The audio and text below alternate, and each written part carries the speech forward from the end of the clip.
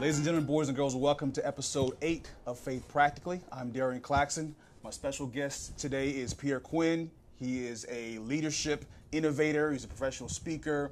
He's a pastor. He's a husband. He's a father.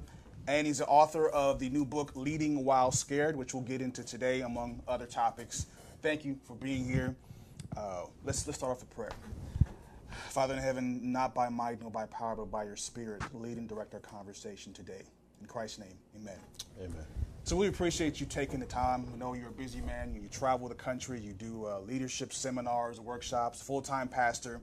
Now, I did want to say this because my listeners are not aware of this. There are actually 2 people who are directly responsible for this podcast. First is my sister. So my sister moved in with us at the beginning of last year when my second son was born. We were still in Arizona, and she's 20 years old. She's in her 20s, doesn't go to church, just like I didn't when I was that age. But at that time, we didn't have a pastor at our church, so us elders, we were in the rotation to preach, and so she would always come out when I preached. And afterwards, she would always say, "Great job, that was podcast worthy." And I was like, podcast worthy? Like, up to that point, I was late to the game with podcasts. So I knew about ESPN sports podcasts, and I used to listen to those, but like the idea that just an average person could have their content, have their material, build up their following, like I hadn't never heard of that. So I started listening to podcasts, started putting some content together, and over the course of several months, it just kind of sat there. You know, we got ready to move cross country, and even by the time we got back to the DMV, I hadn't done anything with it. Until I came across your podcast, Leading While Green, which by the way, it's based on your book of the same name. Shameless plug, this book is kind of the spiritual successor to that one. You don't have to read Leading While Green to read this. It's got great resources on its own, but I would go ahead and cop Leading While Green too. I mean, nobody's going to watch Rocky 2 if they have not seen Rocky, right? So go ahead and get both of those. But anyway, so I'm binge listening to your podcast. It's very powerful everywhere I went. And I came across this episode when you were talking about content and how, you know, it's easier to criticize and consume as opposed to create yourself. And so you were saying, hey, if you got that book that you started writing, that project that you began working on, that song, that whatever, you know, just get it done. Get it done. So fortunately, I listened to that and God used you to inspire. So thank you for being an inspiration to me and several other individuals. So the first question I have for you is, obviously your call to the ministry does not look like everybody else's, particularly your passion for leadership. So kind of, you know, you don't have to give us our whole life story, but how do those two mesh in the path to where you are now? Like, which kind of came first? Did one lead to the other? What did that journey look like for you? So I would say I grew up as the average church kid, you know, the average in our particular faith system, Adventism. A typical Adventist church kid. All of my family was involved in some ministry capacity. My grandmother was head deaconess. My mother was community service director. My father was personal ministries director. My aunt was head usher. My uncle was deputy director of the leadership program we have in Adventism called Pathfinders for teens, teaching them leadership and life and spiritual principles. So my family is fully integrated into a ministry of the church. At the same time, my father is an entrepreneur. Him and my grandmother, my aunts and my uncle have this business, this commercial dry cleaning and laundry business that they have been running for several years. So I'm watching my family navigate the in-church ministry space and the entrepreneurial space, and I'm growing up in the middle. And they say about me, I think what they say about mostly boys growing up in the church who are okay with the microphone. If you give a speech in church, they're going to say, you should be a pastor one day. Right. And that was the moniker that I lived under at 19 years old, people saying, you're going to be a pastor one day. So hearing this, actively participating in ministry, watching my parents in ministry, watching my family in entrepreneurship, and sort of amalgamating into this thing where by the time I get to college, I have to make a decision. And everybody says, go do theology. And I say, nope. Now, part of the reason why I did not pick theology was because I saw what my pastor went through. I saw my pastor, I saw how he and his family struggled. He He was conference evangelist. He was pastoring 3 churches. He had, I think, 5 kids, and things were tight. And he would be gone 2 or 3 weeks at a time, preaching at some spot, doing evangelism. And I didn't know at the time that he needed to do that, not just to share the gospel, but also to survive with his family. So all of those stories come into play, and I say, nah, I'm not doing theology.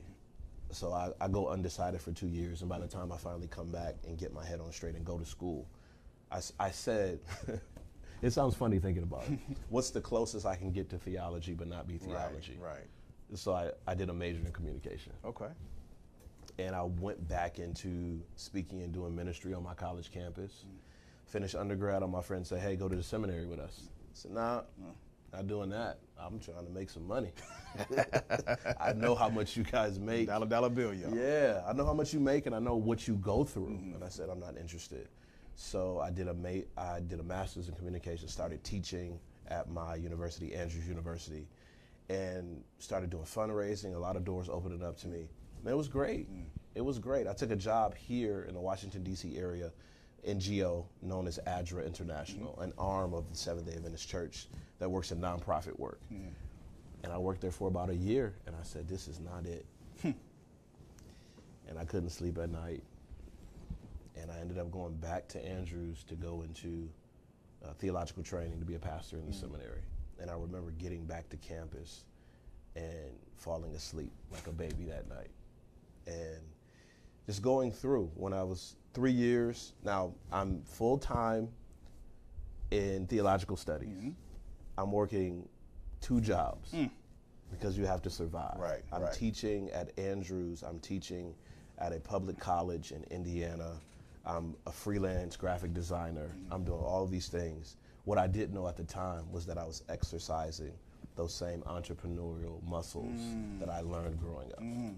Actively involved in ministry, a student pastor at a church, and still doing all these entrepreneurial things. So it's kind of always been there. And 3 years of theological training, I get a church in Kentucky, and I'm doing in-church ministry. And it's crazy that this is the first time in talking to you that I'm actually walking this out. I'm doing full-time ministry that I grew up doing in church, but I'm trying to figure out, why is there an itch that I can't scratch? And the other component that I needed was the component that I grew up in doing that entrepreneurial creative work. And when I started to see, because I had lived a life of doing them both, when I started to see, okay, you need to lean into that other area to be a good steward of everything that God has given to you, then that's how doors started opening, and I started to feel like a whole person again. Wow, that's powerful. So it sounds like you were very incomplete just staying on the faith side. Like, so you were doing that, and we know that the Holy Spirit is the one who put that desire in you to go next level. So that kind of brings us into this talk about authenticity, because a lot of our listeners, they are not in full-time ministry. I mean, if you're doing full-time, you live and you breathe the Bible and God, so being true to who you are from a faith standpoint, no big deal. But you have the average person, they're a CPA, they're a programmer, they're a lawyer. And so kind of tell us what kind of challenges you've dealt with as you've traveled and you've done your entrepreneurial aspect, where you still want to be true to who you are as a man of faith, passionate about Christ, but also realizing that people in your audience are not trying to hear this stuff, right? I mean, they just want the content. They want to be better leaders. They want to better themselves, and they don't want any of the proselytizing. So what kind of things have you dealt with, and what can you tell someone who may be struggling with the temptation of compromising just to satisfy their career? Well, I think framing is a big thing for me. Context is a big thing for me, especially in Bible study and Bible teaching. So when I think full-time ministry, I always want to qualify that by saying full-time pastoral ministry. Gotcha. Because those of us in the pastoral space have hijacked the term ministry, and we've hijacked the phrase full-time ministry. So what do you do if you're a teacher in a Christian school? Are you not in full-time ministry? Right. True. And then this whole calling thing, I believe that God has called everyone to 2 specific areas. One, you're called to a relationship with Him, regardless of who you are, regardless of even if you acknowledge God or not. You're called to relationship with Him. And then you're called to do something specific for the kingdom. And the calling looks different depending on the person. But no matter if you're a pastor or not, everyone is called to full-time ministry because your life should exhibit that relationship. No matter what, if I'm a baker, if I'm a CPA, if I'm a teacher, if I'm a pastor, my life should be ministry. And one of the jokes that people would say, growing up or even in college, well, there's certain things that you can't do because you're studying to be a pastor. But it's okay for you to do them. Right. If we're both ministers, if we're both supposed to live life of sacrifice, then these standards should be across the board. Now, what I've come to find out is that people want to hear the gospel, but sometimes what makes the difference is the wrapping paper. Okay, I like that. So there are times when I've gone places to speak, and what I've been speaking really have been my sermons. I've just taken the chapter and the verse out, but given them much of the content of my sermon. And I'll have people that walk up to me, and some people read my bio and some people don't. And some people have said, have you ever thought about being a pastor? Do you go to church? Yeah. At every speaking engagement, there is always an opportunity to pray with someone. And these are secular environments. These are not, and when we say secular, we mean just not church spaces. Right. These are environments where I'm not there to preach. I'm not there to evangelize. I'm there to talk about my topic. My topic is leadership. But God always provides a way for me to have at least one spiritual level conversation. And really, the leadership topic and material, that's just the outreach tool. That's no different than handing out food or handing out clothes. That's the hook. And when people get essentially grab out the hook, then that sets the platform for talking about other things. And people, they want to talk about, they've lost someone. And how do I handle it? Or I'm not having a good relationship with my family, and how do you keep it all together? And those are the gateways to having, well, I tell people I'm a person of faith. Well, what does that mean? And I can talk about my belief. But if I had started with that, walls been up, shut down. I've had event planners tell me, we know you're a pastor. This is not that. Don't talk about that. Okay. But my rule is, if someone else brings it up, I kick the door open. So I said, Lord, put me in a place where someone will bring it up. Okay. And every single time over the past 6 years, there's always that opportunity to talk about my faith and to help people with their faith. Have you ever had a situation where you felt like you were tempted to, I wouldn't say compromise, but where you felt like, wow, you had to really think about what you were about to say or do, or even accepting or turning down an assignment because it was going to go against your faith? So most of it stems around scheduling. And people will say, are you available on the weekends? And I just say no. Right. And there have been some very lucrative opportunities that have come along. And people, we need a person on this day. Right. No, I put it in a way where, in the speaking space, in the performance space, the entertainment space, there are just certain non-negotiables. Right. And I had to get comfortable with those non-negotiables. My non-negotiables are essentially, I'm not available Friday afternoon till Sunday morning. That's a non-negotiable. And people have come along and say, listen, we have X amount of dollars for you to come. And I've started to frame, well, if God always presents me with a ministry opportunity, can I frame it under that? And there have been strong leanings, so you should try or go for it. But those are my non-negotiables. And maybe it makes my runway a little bit longer. Maybe it closes off some opportunities. But in terms of integrity, this is my faith system, and this is what I stand for. And I'm going to stick by it. But God always provides a way to continue to move forward, especially when a major door has closed. Sure. I know that's a slippery slope for many people, because you can argue, hey, God is using this opportunity for me to reach somebody that I wouldn't otherwise have the chance to. So even though we may be tantalized by the money, we may rationalize and say, hey, there might be somebody there from Friday afternoon to Sunday morning who God has called me to reach. And so is it something where you have shut the door completely, or do you pray every single time that opportunity comes up to make sure that there's not an exception, as it were? Yeah. No, I don't. I look at the conversation with Moses and God at the Red Sea. And the people are upset. Pharaoh's pursuing behind. The Red Sea is in front. The wilderness is on the side. And God's like, why are you crying out to me? You know what to do. Move forward. And my living this out for me, faith practically, my formula may not be your formula. Right.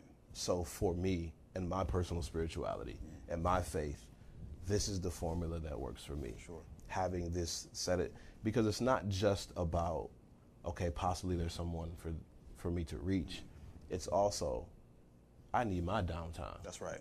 I need my personal reflection. I need my time of worship and rejuvenation. And if I don't make space for that, everything else will come crowding in. So part of it is my professional standard, as it were. But the part of it is my practical faith says that I need time. Right. And when I look at Scripture, this is the time for me to rejuvenate. And that's what I live by. Will temptations and opportunities continue to come? I'm sure they will. Sure. And my framing is, and I found that the respect level goes up when you say, this is my framing. Sure. There's some people you call, they say, listen, I'm not available on Tuesdays. So life works around their Tuesdays. Right. I'm not available during this time. And people respect that you're actually standing for something and you're committed to a belief or a practice or whatever. You find that the respect level increases a bit when you're interacting with people. One thing we've said on the show, I believe it was on the audio version, is that we should all have axioms. We should all have things that this is my line in the sand, I'm not going to cross it. And it's up to you. We cannot follow a cookie cutter plan to say, okay, it's always going to be this way. The Holy Spirit guides us. But once we get to that point, we're locked in. The same with me. I mean, when I travel, Saturdays non-negotiable. Yeah. I mean, and people understand that. And so if you compromise, then they will expect you to say, oh, maybe if I keep going at him, then he will change his mind. If I throw enough money at him, whatever. But if you are consistent with that, then obviously there's an opportunity for respect. So obviously talking about your busy schedule, you're a husband, you're a father, 2 daughters, which I got to pray for men with daughters. My wife and I actually wanted to have a boy and a girl. We ended up with 2 boys, and all of my friends that have daughters say, you don't know what you were asking for. But you also like books. Yeah. And you're more of a paperback guy. I like audio. Matter of fact, I've read 1 paperback book this year. That's this one. I'm on the go a lot, so I like that I have my pen and paper with me. But, talking about balancing faith with practicality, there's a school of thought that one extreme says all of our education should be Christian education. We shouldn't go to the world. All of our books should be the Bible and the Bible alone, or maybe these Christian authors that are talking about faith. So that's one side. And the other side of the spectrum is, well, as long as I'm maintaining some kind of relationship with the Most High, I can read whatever. I can consume whatever, what you talk about in your book about your diet. And obviously, I know that you're not on either extreme, but what do you say to somebody in terms of, wanting to manage their diet and what they consume, and they want to help themselves, they want to grow as a leader in their career? What's kind of a litmus test in determining what to read or what school to go to and what not to do? So I have a unique filter, and I'm the type of guy where I'll put a book down. Sure. Yeah. I will, if I'm reading through it and something just doesn't resonate or it doesn't feel right, I will discard the book. Now, what I think we miss sometimes as persons of faith is the ability to go into a situation and discern. We lose so many people because we're not willing to go in and say, okay, what's going on here? Well, I look at Paul's some of his ministry methodology, and he could go into a situation, people who didn't believe the way he believed. He understood their theology. He understood their practices. He understood their lifestyle, and he could speak knowledgeably and then bring in his perspective on the gospel to meet where they were. I feel like for some of us, and everyone doesn't have this particular calling, I believe, but for some of us, in order to reach people, and let me put it this way. A good friend of mine, one of my closest friends, his parents are missionaries. Okay. And the praxis for them as missionaries, for 3 years plus or minus, they can't talk about their faith. Mm-hmm. For 3 years, they have to go in, right. learn the culture, learn the people, contribute to the society, understand the ups and downs and the challenges. And after that saturation and bridge building and relationship building, then they can take steps to introduce their faith practically into the culture. Well, what do you do for 3 years? You have to know, you have to learn what's their literature, what are their cultural norms, and that requires you, now Bible's my baseline, right. but that requires me to be introduced to materials with my filter that give me a knowledge base on what they're going through. And I also believe that so the Bible says every good and perfect gift Comes from the Father. Comes from the Father. That means to me, even if you don't acknowledge the gift that's good and perfect, it still comes from God. And there are many people who are practically using their gift. Take a gift of writing. I don't acknowledge God. God has given me this gift. And the gift produces quality content. I don't know or resonate with, this is a God-given gift that will cause me to put this words to paper. And through my God-given gift, even though I don't acknowledge God, there's a chance that somebody could read that and make a change in their life, even though I haven't acknowledged that the Father of lights has given me this gift. Sure. And I think all of us are in that realm. When people are proficient, I remember an elder at my former church, he worked at a major hospital, and he said a doctor walked out of surgery one day, and he said, another successful surgery. And guy walks by, my former elder said, well, praise God. You know, he's a person of faith, well, praise God. And the surgeon was like, praise God. I did it. I did this. Yeah. And my elder was like, I'm sorry, I'm sorry you feel that way. I'm a person of faith, however the exchange went. But that's a clear example. God is using someone to save and heal lives that's not even acknowledging that God is the one. And I think everyone should have a filter. Don't take everything and swallow it whole. I think the more we ask for discernment, ask God for discernment, the more he will give it to us. And you got to be careful because some people intentionally weave their beliefs into material. And you can only acknowledge that by discernment. And for me, if I get a feeling that I should put this down, sure, I'm going to put it down. But that doesn't prevent me from, sometimes to reach a business person, I'll have to read a business book. Right. I'll have to know these are the major players, these are the historical figures in business.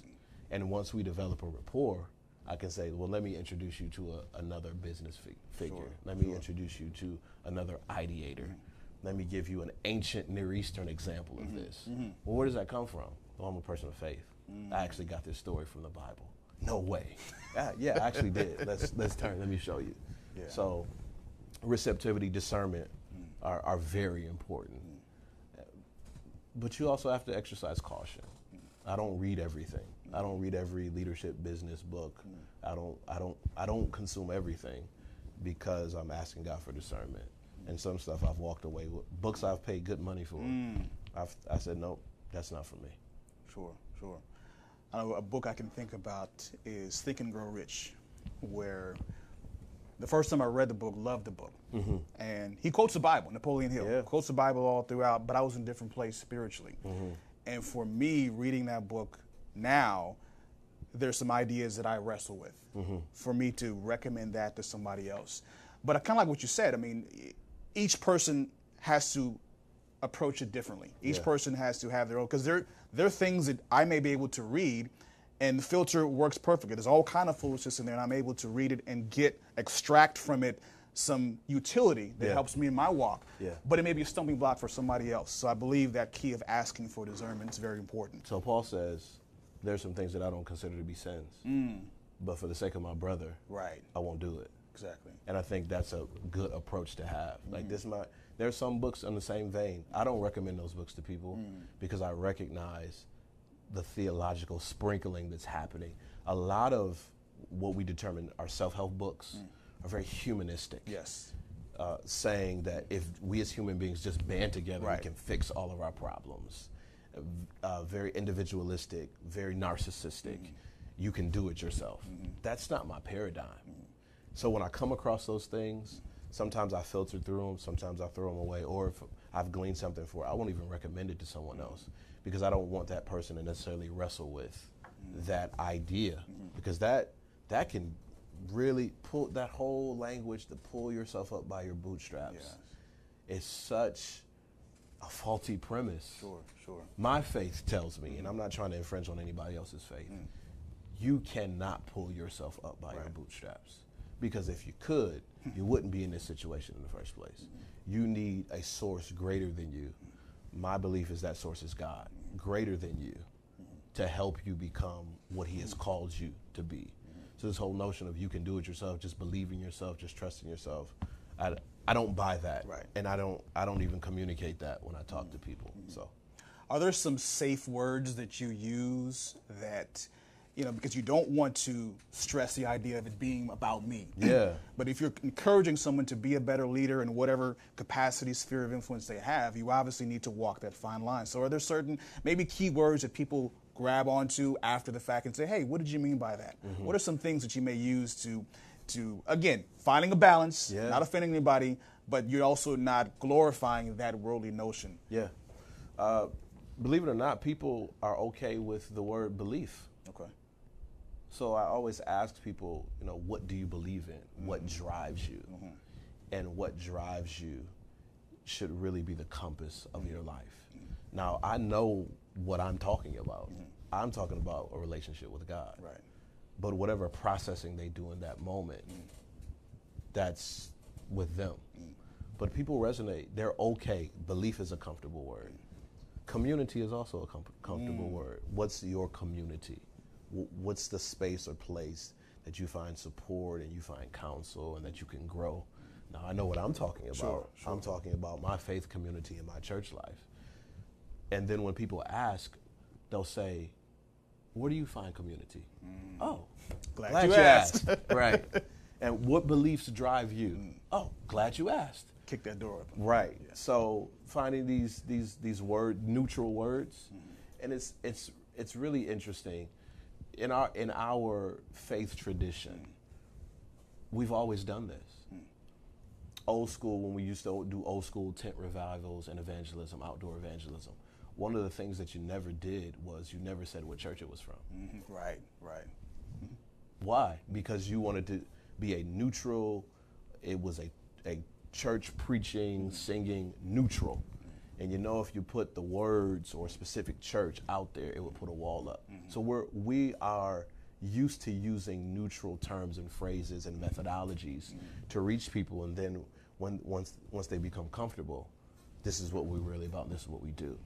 This is just a different way of doing the same thing. Sure. Good stuff. I want to get into your book, Leading While Scared. And firstly, I want to ask, what was your inspiration? Because obviously, again, at some point you were pastoring multiple congregations, husband, father, and so to add an author, and I think before this you had done some devotionals and things like that, but what kind of drove you to go full force into authorship of, I wouldn't call it a secular book, but a book that would appeal to someone out there? Where did you find that inspiration to say, I'm going to invest this time into this particular avenue?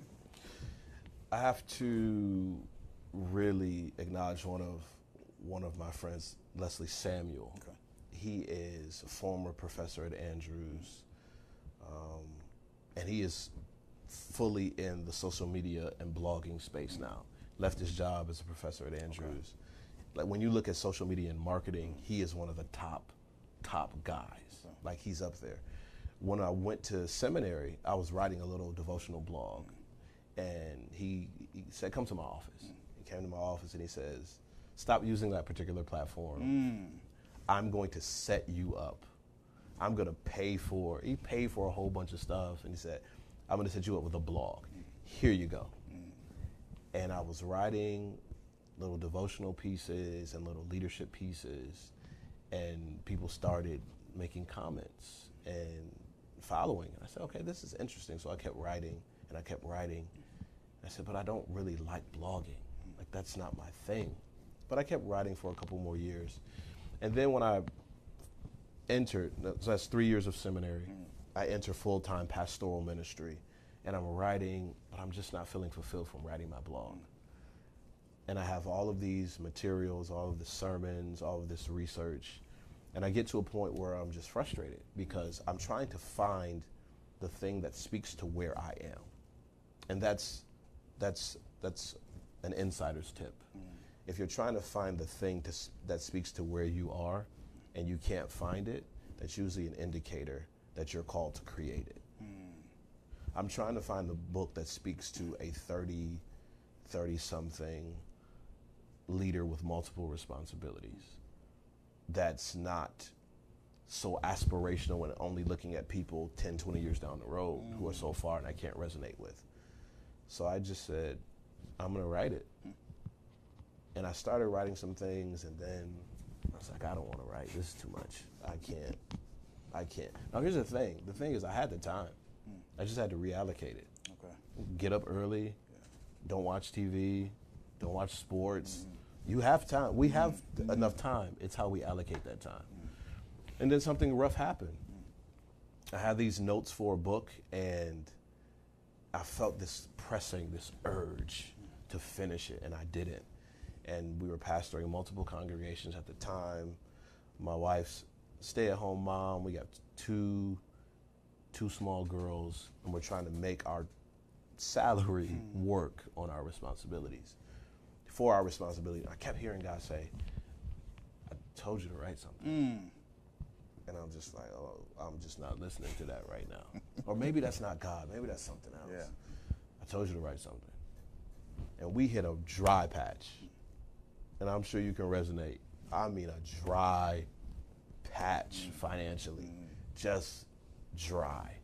And I tell people after the fact, there were times pastoring multiple congregations that on Wednesday nights I didn't go to prayer meeting because I didn't have money in my car to get to prayer meeting. I didn't have gas money to put gas in my car to drive to prayer meeting. That's the type of, and the thing about pastoral ministry is that you can't say those things. Like, you can't tell people, because, if you're struggling, that means there's something wrong with your faith or what's wrong with your life, and you should have all things together. Where does it even come from? I don't know where that comes from. But we hit a really dry patch, and I remember not having food in the house. And I'm frustrated. I'm talking to God about it. I'm angry. And God says, but didn't I tell you to write something? And I was so angry that was the response. So we got through. We called some people. We got some help. And voraciously for the next 3 weeks, I sat down and I finished that book. As soon as it was finished, someone called and said, hey, I heard you got a book out. We want you to come. We want you to do 3 or 4 presentations. We'll buy 100 copies. And after that was almost the watershed moment for me. And things have just been moving after that, all because of that obedience piece. There was this urge. I believe the Holy Spirit was like, I need you to write this thing. Now, here's the thing. You got to understand with people who have this notion of writing. I was thinking in my head, I'm about to write this New York Times best-selling. I don't have any money for that. That costs, no one tells you that this stuff costs money. It costs thousands of dollars for a New York Times best-selling editor to edit your book. $6,000, $7,000 publishing deals. It's $20,000, $30,000 to get your book. It's a lot of marketing that drives. I said, I don't have that. I don't have any money. Put it out, mistakes and all. You find the mistakes. A month later, come out with a second edition. Come out with a third edition. But that was really one of the biggest sort of watershed moments in my life where I felt God clearly tell me to do something, and I did it, And I saw tangibly how it just didn't impact my family, but impacted hundreds. I think I've sold thousands of copies, which on average, a self-published book hardly ever sells more than 1,000 copies. So even to have that experience, publishing a book for a couple $100 that has literally been across the country and gotten me on stages in front of thousands of people because God told me to write this book. Praise God, praise God. So tell us about the inspiration for this particular book. You had Leading While Green, and you penned this one. What was your inspiration behind this, and what can a reader expect when they open the pages of this book? So Leading While Green, How to Find the Courage to Keep Going, was specifically written to me in that space where it's the mantle of leadership has been placed on you. I have no idea what to do next. Leading while scared is you have all the tools, you have all the resources. Now you have to make intentional choices that require courage. And I looked at my timeline, my professional timeline, and I realized that there were decisions that I didn't make simply because I was scared. Not because I didn't have the know-how, the resources, the support. I was flat out scared. And how did staying in that space impact me in the places where I was called to live, work, and play?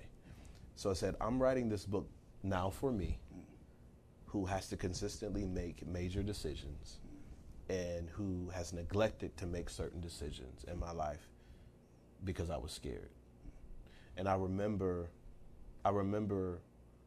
clearly one of the stories that I tell in the book was I was in Kentucky, pastoring multiple churches, and this leadership development consulting group says, hey, we want to hire you on a contract basis. You know, no full commitment, project by project basis, we'll fit everything into your schedule, but we think you would be a valuable asset. You know, the book was out, I'd spoken a little bit in the city.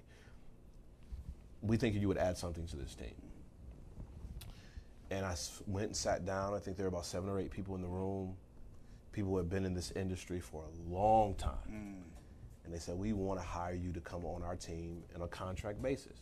We'll do whatever it takes to work around your schedule. And I went home and I sat on it for about 3 days. And I went back and I told them, I said, no, I have too many responsibilities.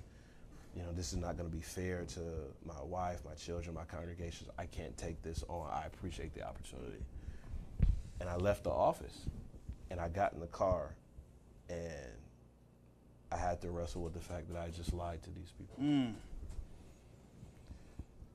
The reason why I did not take that opportunity was only because I was scared. It had nothing to do with my schedule. It had nothing to do with my other responsibilities. My wife told me to do it. My mentor told me to do it. I was scared. And because I was scared, who knows how, you know, if God put me in this capacity to write this book, to get on these people's radar, I didn't have faith to believe that he could help me in this different space. And I just talk about when you let fear drive the car, you will always end up in a place that you never intended to go. And the spiritual undergirding of the book, really in the beginning of the book, it's a quote, and I don't put the chapter and verse in there for reasons we talked about earlier, but it says be strong and courageous. That's said a lot of times in scripture, but I'm targeting the Joshua version, where God says, I'm going to be with you. And for a person of faith, practically living out my faith says, in spite of how I feel, the promise that God says he's going to be with me should be enough to carry me through, especially when I don't feel confident, because my confidence doesn't come from myself. The confidence to keep going comes from the promise that God is going to be with me no matter where he sends me. Sure. I love when I was reading your book, I'm always thinking of case studies. Because in our show we do case studies. I love the story of Joshua because Joshua is somebody who had big shoes to fill. Obviously, Moses died and everyone's looking to him. He's also somebody who had he had some credibility because when they went out to the promised land, he was one of the 2 individuals who would say, who said, hey, we have to be strong and courageous. Moses commanded us. He gave us these 5 directives to assess and to bring back the grapes. And the 5th thing was be strong, be courageous. Yeah. And so he has that moment. And he has, if we go through his story, we see some times where he wasn't necessarily strong. It wasn't about him not being strong, but about him not consulting God. And he realized that as powerful as he was as a military tactician, he had to focus on the directive from the Most High. Yeah. But when I read it, I came across this passage in Judges chapter 4. And it really, that same story that you mentioned about having this opportunity of a lifetime. And the only reason that you turned it down is because you were afraid. So I thought about Barak. Yeah. So in Judges chapter 4, which we've talked about Judges on this show before, we know that the children of Israel, they're in this cycle of futility. We've called it the 4 R's. The rebellion, retribution, repentance, and redemption. So the children of Israel, they rebel, they're worshiping other idols. God sends them retribution in the form of some heathen nation. They enslave them mercilessly for several years. The people cry out, they repent, they say, hey, we'll turn away from our idols, we'll turn back to you. And then God redeems them by sending them a judge, delivers them. But when that judge dies, now they're back, wash, rinse, and repeat. So Absolutely. This story, Deborah is the judge who was raised up. And she has not only the civil authority as a leader and the judge and the deciding cases, but she's also a prophetess. She has this religious authority. And so she calls upon Barak. Now, what do we know about Barak? I mean, this guy seems to kind of come out of nowhere. And she calls him to be the person to defeat Sisera and Jabin the Canaanites. Yep. A great opportunity for great honor. And he responds in fear. And she rebukes him, saying, hey, if I go with you, which is what his request is, he's like, I'll go and gather my 10,000 forces, but you got to be with me. And she's like, okay, I'll go with you, but you had a chance for honor, and now that's been snatched up for you. What do you think his deal was? Like, obviously, we're speculating from thousands of years later. But what was his deal, and what can we learn about his rejection of this offer? Obviously, he ends up in Hebrews 11. So there was something that brought about redemption. But why do you think he turned this down, and why do you think he was so harshly rebuked for just one moment of weakness? There's a lot of times in our spiritual lives that we pray and we ask God. We pray these varying prayers. We ask God, will you take care of me? God, will you give me a sign? God, will you open a door for me? God, will you do this? And God does the miraculous, or what we categorize as miraculous, and then we second guess. So when you're looking at Deborah is sitting in the place of God as prophetess. She's giving this prophecy because she declares you will be successful. She is the voice of God in this moment. And she says to him, God's agent for this is you. Right. And when he says, okay, I will go, if you go with me, then I will go. But if you will not go with me, I will not go. It is saying that he believes more in the presence of Deborah than in the words of God. And what happens to us a lot is that when God speaks to us in multiple ways. He speaks to us primarily through his word. Some people have audibly heard the voice of God. There's been this impression in your mind. He sent someone else to talk to you or give you a message. A lot of times we miss this window of opportunity because we're looking for co-signers.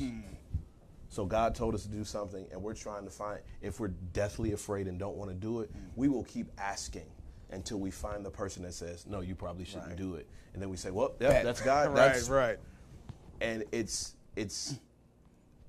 a question of faith that says, when it is clear, and I would suggest that most of us have been in a space where we have received a clear directive, where it is clear. The clear directive is both the permission and the guarantee of success. And when I say, God told me to do this, but I'm not going unless you go, I am taking the view of authority and power off of God, and I'm putting it on the person that I'm calling to go with me. And I think in the moment, God was saying, and she's speaking on behalf of God, is saying, God has given you everything you need to be successful, but because you don't trust him, you won't get out of it. The victory will still come, but you won't get out of it what God intentionally planned for you to have, because you won't trust him all the way. Because that's not to say that Deborah wouldn't have gone. Right. If he says, okay, let's go, Deborah could have turned around and still said, okay, I'm going with you. But because he allowed this, how you're under the tree and people are coming and getting these oracles from you, and clearly you're with God. So if you're not with me, I'm not going to be successful. The power didn't come from Deborah. Right. The power came from the God that gave Deborah the message. And for Barak, the faith test was, can you go forward even when you can't, when you don't have the tangible thing that you think that you need? I think I need her presence. No, you don't. You need the presence of God. That's why the whole nation was in this spot in the first place. Sure. They're looking for somebody else that says, I got you. And whenever God gives you a directive, and I'm not talking about supporters or resources. When God gives you a directive and you say, I'm not going to do it until I find the right cosigner, it's really a slap in the face to God. Wow. And that he had to be checked. His check was, you don't get the honor. You get the victory, but you don't get the honor. Some of our checks are, well, you don't even get the opportunity anymore. That's like the extreme. Well, you don't get to go, I'll send somebody else. And that's a hard pill to swallow sometimes. But I love the redemption. And people who talk about, I don't see redemption, or I don't see mercy in the Old Testament, they don't read the entirety. Right. Because he's listed in Hebrews 11. In order for him to be listed in Hebrews 11, something had to happen in the Old Testament for him to say, okay, that wasn't the right move. Some sort of forgiveness and mercy and redemption took place, so that now, as an example of faithfulness, he's listed, even though in this moment he didn't have faith.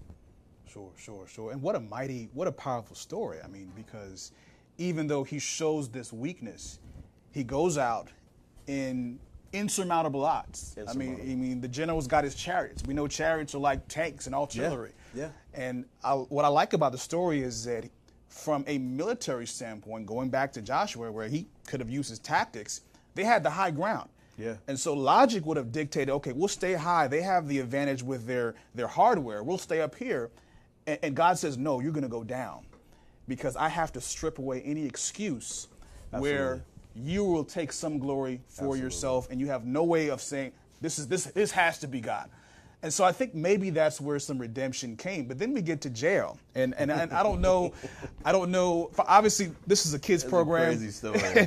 The Book of Judges. There's some stories that are not suitable for children, but jail comes along. They're not going to make a VeggieTales. Yeah, they're not going to make a VeggieTales out of that. But contrasting her with Barak, where Barak has this great victory. Sisera escapes his chariot. He's on foot. He's trying to find sanctuary. We know at that time the men and the women lived separately, so he gets to jail's tent, and jail belongs to a people that is at peace with the Canaanites. And so I always wonder what inspired her to invite the general to come in, and he asks for water. She gives him milk. She lays him down, covers him, and goes to watch the door, and then takes him out, and then kills him. What do you think in terms of a leadership standpoint? We've surmised that maybe she was being deceptive, as Rahab was, because she didn't know any better, or some folks have said that she really was authentic, but then she got a directive from the Most High in that moment and took it to satisfy the prophecy. Where do you think her head was at in terms of accepting that responsibility and not being afraid in the moment to act? I think something happens when we continue to be receptive to what God is telling us. A lot of times we are looking for grand displays of courage. Rarely does that happen. What happens in most cases is there are incremental things that happen that allow us to build up courage. So when God calls you to do something great, the chances are that along the way, he has been calling you to do things, and you have moved up in your faith and acceptance of what he's called you to do. What I love about the Bible a lot of times is that it allows, the silence of Scripture allows us to ruminate and speculate, because it doesn't tell us specifically what her backstory is. But there was something about her that when this opportunity presented itself, she said, I'm going to take it. And it doesn't make sense. Like, it makes absolutely no sense that you, a woman in this context, would invite essentially one of the most powerful warriors into your place. Anything could happen to you. If we look at it through a Western lens, this is a setup for failure. Yes. But something about what was communicated to her, and we don't know if an angel showed up, we don't know if she heard the voice of the Father, we don't know what happened. But what we do know is that when the opportunity presented itself, she moved into action. And we see what the outcome is. I think the challenge for us is that we have opportunities that present itself to us on a daily basis. And I'm not talking about the general of some foreign nation invading. I'm talking about you're at the gas station and God says, just say hi to that brother over there. Right. No, God, I'm not. Well, you've prayed over here. You want this super miracle. You want this amazing thing to come down, but you won't do this little thing. I think in her head, and I mean speculation because it's the silence of Scripture, but I think because she was open to the opportunity, when the opportunity presented itself, she was able to take it. A lot of times we pray for God to open a major door, but corresponding with that is, God, when you open the door, help me be prepared. Because how many times the door has been open, he could have walked into the tent or walked by the tent and she could have closed the tent. This is the opportunity. The opportunity to save the nation is walking by. She could have just said, no, that's not for me, or I'm too scared, or he might kill me, or anything.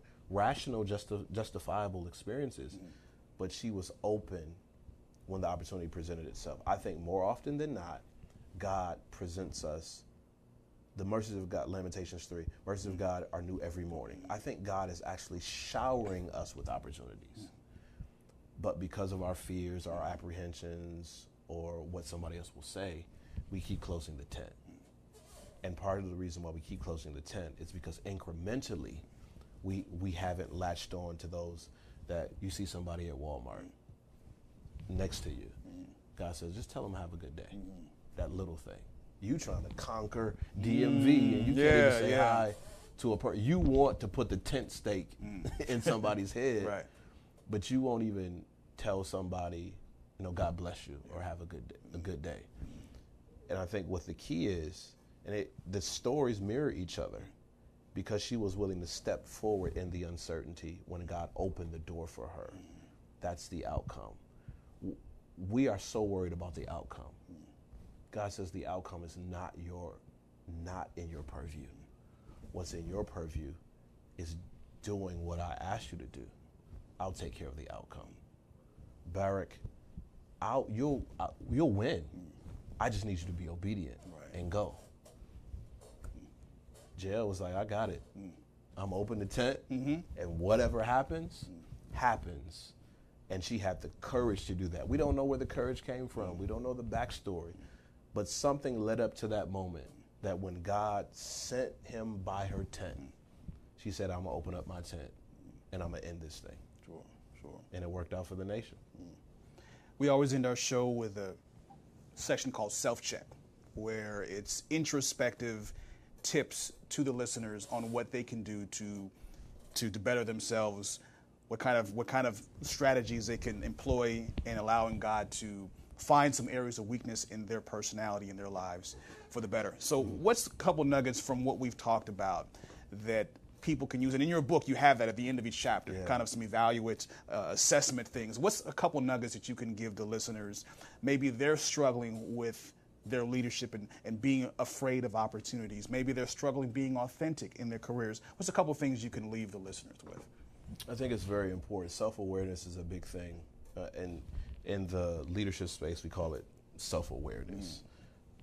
In maybe the faith space, we will call it allowing God to reveal to you your areas of challenge or weakness. And I think for every person, we usually have our most difficult times when we're facing a version of ourselves, What I mean by that is your same hang-ups, misgivings. I see them in other people, and it irritates me because I know it's a reflection of me. So I would tell people all the time, in whatever leadership space that you're in, take a few moments and write down, these are the challenges that I'm having. These are the mistakes that I'm making. And how am I responding? A lot of times we don't want to do that inventory because we're afraid of what will be on the paper. But it's actually that awareness of, these are my struggles and my hangups and my challenges, that puts us in the place where we can get help, and then puts us in a place where we can help other people. Be very wary of the individual that has tons of advice for everybody else. But then when it's time for people to give them advice, they don't respond, they're not receptive, they're not understanding. And sometimes that individual is us. We're very good. I know what you need to do with your life, X, Y, and Z. This is what you need to fix your family, your health. This is what you need to do to fix your faith. And I come to you and say, hey, bro, I was noticing, or have you ever thought about, and I close myself off. Then what that is saying in a secular context is that I'm not self-aware. What it's saying in a faith, practically spiritual context is that I'm not allowing God to open me up, to reveal to me that I need work to do. And the more that you are called to help other people as a leader, the more work that God needs to do on you, and you need to be honest. So every month or so, I'll have that self-check. I'll write down, okay, these are your hang-ups. You got to work on your attitude. You got to work on your time management. You have to work on your diet. All the things that will help me be a better leader. And then being open to when people, because those are not my strengths. I need to find people who that's their area of strength and be taught and led by them. And the key to good leadership, you got to be a good follower. In the areas that you're struggling, allow people to teach you. And from a faith standpoint, in order to be a good leader, you got to be a good follower of Jesus. Yes. As much as you're trying to direct people, how much are you letting God direct you? Good stuff, good stuff. Where can we find your book, and where can we connect with you? Listeners want to find you, and they want to cop this, they want to see your content. Where can we? Yeah, so best place to find my book is on my website, pierrequinn.com/scared.